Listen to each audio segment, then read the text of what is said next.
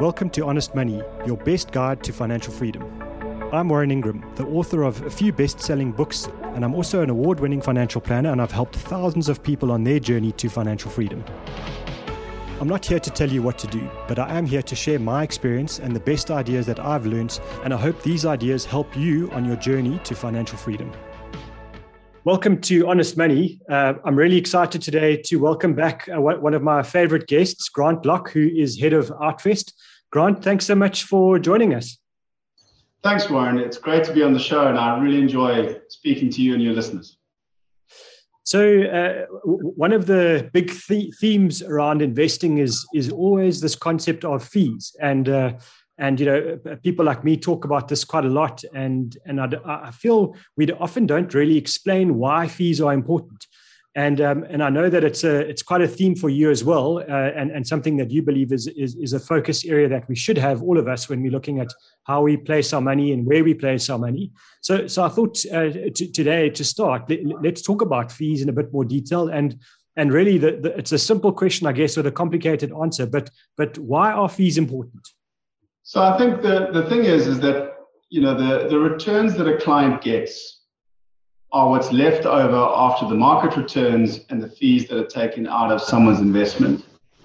But I think what's super important about fees and what makes it so devastating over the long term is that when you just remove the monetary value of fees from someone's investment every single month or every single quarter, you also lose the compounding effect that money would have had it stayed invested. And if you do that over sort of long time periods of 15 to 20 years, that's really where the impact on the outcomes that you're going to get out have got material impacts for everyone, where something that seems very small can end up being a really large impact on your retirement or on your end investment goal. So let's just kind of make that a little bit more concrete. If we're talking about fees and you're saying something small, what you're really talking about there is if someone says to you, my investment will cost 1% a year and someone else's will cost 3% a year, it doesn't feel like a big number because we're talking about a difference of 2%. And if you've got 10,000 Rand and you say, well, 2% of 10,000 Rand, that's not a lot of money.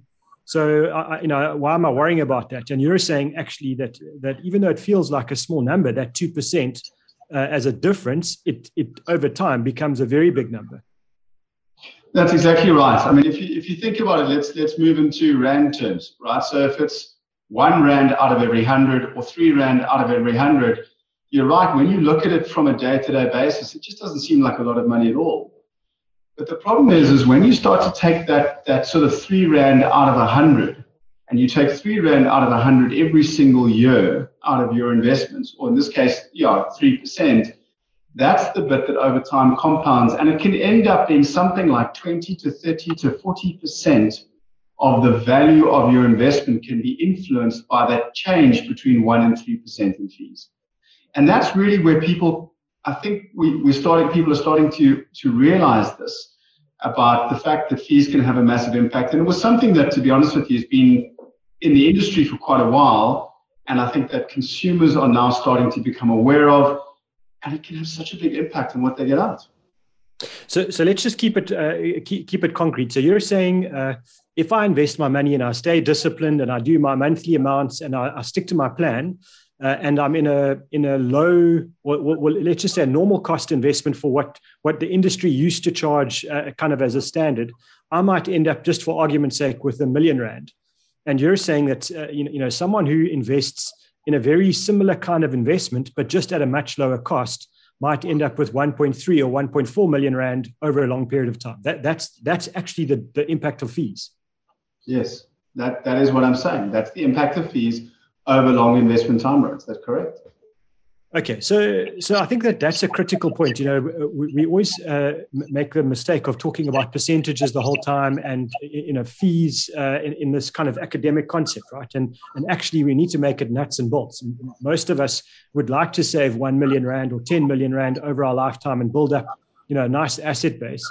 And so by just focusing on fees, you can make that difference. Let's say it's 10 million Rand. It goes from 10 to 13 million.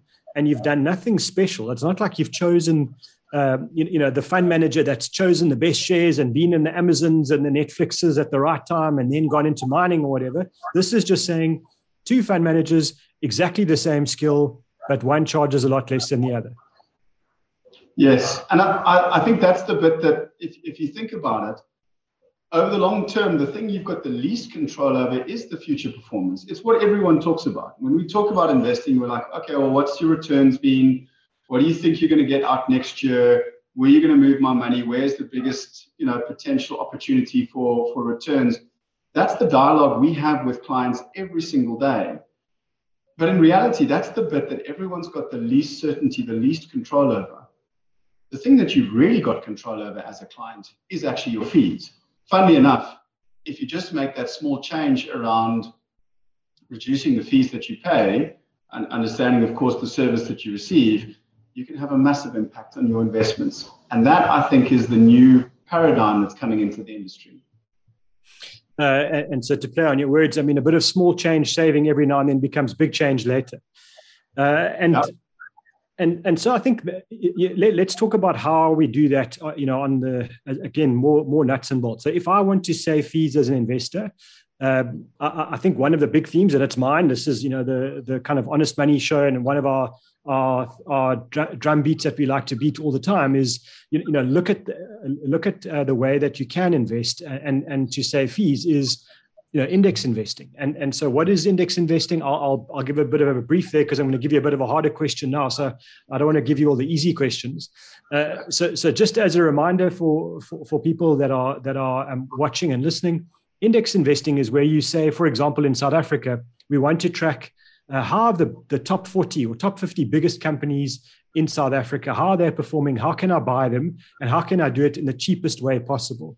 And one of the ways to do this is that you buy a thing called an index, which is created. It's something that's managed and monitored all the time, not by fund managers, but by index creators. And these are people that don't have a vested interest in choosing particular shares.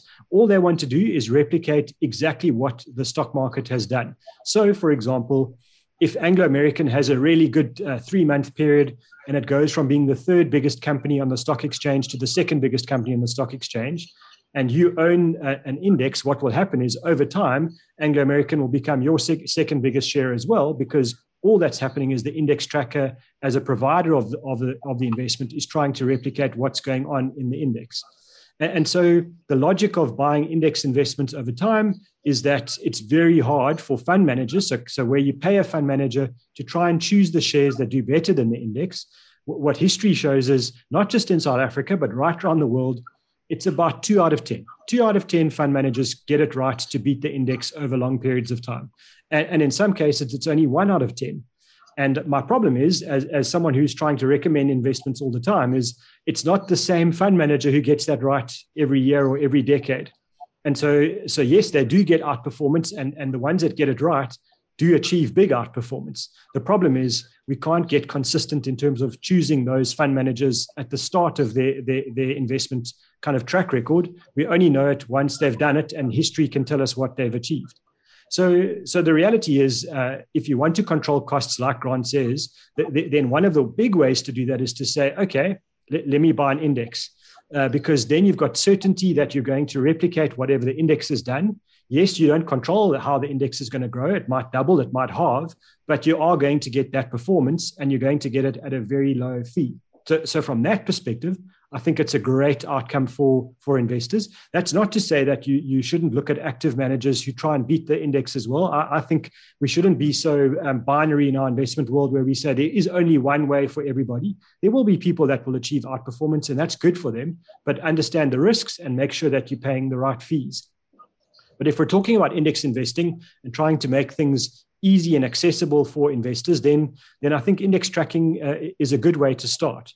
And then we need to understand that there are really, I think, 2 main ways that private investors can buy an index. The one is what we call an exchange traded fund. The kind of shortening of the abbreviation for that is ETF. And the other way is that you can access index tracking investments via a unit trust. And I thought that that's worth focusing on with you today, Grant, is just to say, is there a difference between those two? Are they kind of, is it exactly the same cheese, just with a different label on, or is the ingredient different? And are there things that we need to know about? So thank you very much for taking away for answering the easy questions. But I think I just want to add quickly, so the way that I think about it is this index tracking is actually just a set. It's a recipe. That's what it is. So people write down a recipe of what they're going to do, and that recipe is repeatable time and time again. And it gives you most of what a normal fund manager would do. Not everything, because of course a fund manager will have decisions over whether they buy or sell or overweight certain shares in their portfolio, whereas an index, as long as you stick to that set of rules, whether it's by the top 40 or 50 largest companies on the JSE, and that is a repeatable way to get investment exposure. So that's how I think about it. So that it really doesn't matter, and a lot of people tie back the index to an ETF. So we've got this very strong link in the market between that. Everything index tracking is ETF only, and that's not actually true. Index tracking is really a way of investing money, and it has a lot of different flavors. The way you implement it could be in an ETF, or it could be in a unit trust, or many other ways of doing it. I think so you've got this feeling around that an ETF is automatically cheaper. And the way that people look at this is they look at the fund fact sheet, for example, of a unit trust, and they look at the fund fact sheet of an ETF, and they say, well, actually, you know what? Mostly an ETF is going to be much cheaper. I'm going to buy an ETF. I think what people are missing, though, is that there's a difference in the way that your money gets into the fund between a unit trust and an exchange-traded fund. So in a unit trust, we call them off-market. And what happens is that your money is invested directly inside that unit trust. And so it arrives inside the unit trust bank account as cash. And the fund manager has to go and then buy stocks inside that unit trust. And so all the fees and costs of that fund manager buying those stocks are captured in the unit trust. But an ETF is different. When you go to an ETF, you have to do it through the market. You either go through the primary or the secondary market, the stockbrokers. But you now have to pay a fee to get inside that unit trust. And that fee will consist typically of your stockbroking. There might be a straight cost, which is the cost of clearing, and a few other costs to get you inside. So if you want to compare the fees between a unit trust and an ETF, you have to take into account the fact that you're going to pay to enter a unit trust. And I think that's what a lot of people miss with regards to the difference between the two ways of getting index tracking into your portfolios. So just to backtrack slightly, you're saying to get into the and you said unit trust, but you mean exchange traded fund in this context. So yeah. It's the buying. So it's the total buying cost of once you've bought the exchange traded fund. So it's the brokerage. There'll be some taxes. There'll be some fees that you pay to the stock exchange as well. It's not just what you pay to your stockbroker, and that's part of the cost. And then once you go into the investment, the exchange traded fund itself also has some costs. And what your comment is, you need to add up the internal costs of the exchange traded fund plus as the client, your buying costs, and then say, right, this is my fee now, bearing in mind that if you want to sell the investment one day, you're also going to have those exit costs. And so if you want to compare the apples with apples, it's saying, let me look at all of those fees as a package, and then let me compare that to the cost of buying an index tracking unit trust, for example, where those fees are there, they're clear and they're transparent. But then you make your comparison of apples with apples. Yeah, and that's very hard to do. And I think you're absolutely right. Understanding the round trip cost, we call it a round trip cost of owning an ETF versus a unit trust that tracks the same index, it isn't simple. And it is very difficult to understand. But I think that's the main point to note, is that it's not necessarily true that an exchange traded fund is always cheaper than a unit trust because of these costs. There's even things when you enter an exchange traded fund that are not actually costs. They're not explicit fees against what you invest, but they do have to be taken into account. And so that makes it incredibly difficult to do. And our industry is not wonderful at being able to allow people to have that easy comparison between investing in an index tracking unit trust versus an index tracking ETF. And so that's, unfortunately, it's not one of these wonderful answers where we can go and say, hey, here's a little secret tool, and if you do this, you're going to get the answer. But I do think we do need to make people aware that, the adage of thinking that an ETF is cheap is not necessarily true. I think people need to bear that in mind. So I think to give the people listening to this and watching this some clear pointers. One of the things is, and it's something we say on the show a lot, is do your homework. Make sure that you go in with your eyes wide open in a situation like this. As Grant says, don't assume that because it's a unit trust it's more expensive, or because it's an exchange traded fund on the other side that it's definitely cheaper. Do your homework. And I mean, I'm certainly been someone that's spoken about exchange traded funds for decades now, and they've done very well for a lot of investors, but they're not all exactly the same. That's an important point to understand. There might be some that are tracking the top 40 or the top 50 index that are much more expensive than an exactly almost identical product that is doing the same job but at a much lower fee. So no two ETFs are identical in that sense, just purely from a cost point of view. And then internally, the way that they actually track those indices and how efficient they are is also different. And some of them are much more efficient and therefore do things at a much lower cost than the others. So I think it's really important in a situation like this, do your homework. So, the show today shouldn't stop you from investing in index tracking investments. We think, all of us, that they are a good solution for investors. It's just a case of saying, start by doing your homework, which is what we want you to do anyway. I mean, that's always the deal here. You need to be informed, take control, and then implement. And don't just say, now there's more stuff I need to know about and more things I need to be scared of. You don't need to be scared. You can protect yourself by simply doing a little bit of homework. Like Grant says, these things, these products, almost all of them have what they call fact sheets. And I need to say that carefully. So look at the fact sheet, and then if it's an exchange traded fund, find out what your transaction costs are going to be as well. In simplicity point, that could be a way of doing this. And then for me also, one of the things that you need to do is make sure that once you start this, don't chop and change. Don't try and every time a new product comes into the market, then add it. So now someone's tracking, the top 7 biotech companies in Indonesia. Now you must buy it because it's happened to be launched. The point is, if you've got a good, well-diversified index tracking investment, stay with it. It's likely to be your best performer over the next decade or two. Trying to chop and choose between technology, then biotech, then a crypto ETF or a crypto unit trust or whatever the flavor of the month is, that might make you money. It might make you feel good over the short term, but over the long term, kind of, a simple, clear, well-diversified investment that tracks a group of one index or a group of indices. If you want a diversified portfolio, it's probably going to be your best bet time and time again. Might not be the most exciting thing to talk about to your friends, to say that you've bought something fantastic that's so unique, but the point is, we're not in the business out to impress our friends. We're there to get to financial freedom. Actually, I couldn't agree with you more. In fact, there are actually a lot of fund managers out there that actually believe the same thing. Whether it be, even active fund managers that like to do the same thing. They like to just buy something to hold for the next 10 years. And one of the reasons why is because, and I think what you're saying has got so much relevance, is that people underestimate the cost of moving. The cost of buying something and selling something in your portfolios quickly adds up. We call that, when we're managing a portfolio, we call that turnover.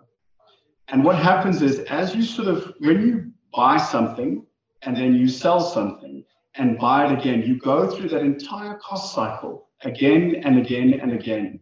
And you don't necessarily see it in your portfolio because it doesn't come through in terms of the statement of fees, but it does have a massive impact over the long term on what you're going to get out.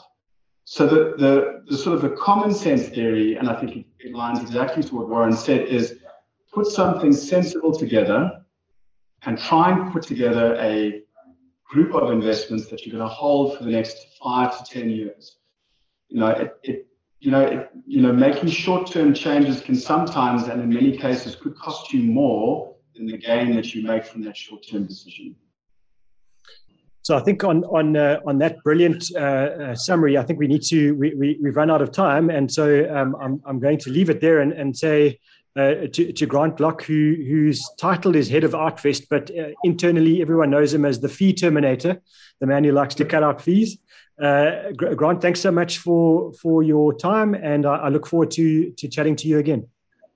Warren, thank you very much, and I look forward to speaking to you again, and have a wonderful day. Thank you for listening to Honest Money. If you have any questions, you're welcome to reach out to me on Twitter. My handle is @WarrenIngram. Don't forget to subscribe. We're on Spotify and Apple Podcast. Chat soon.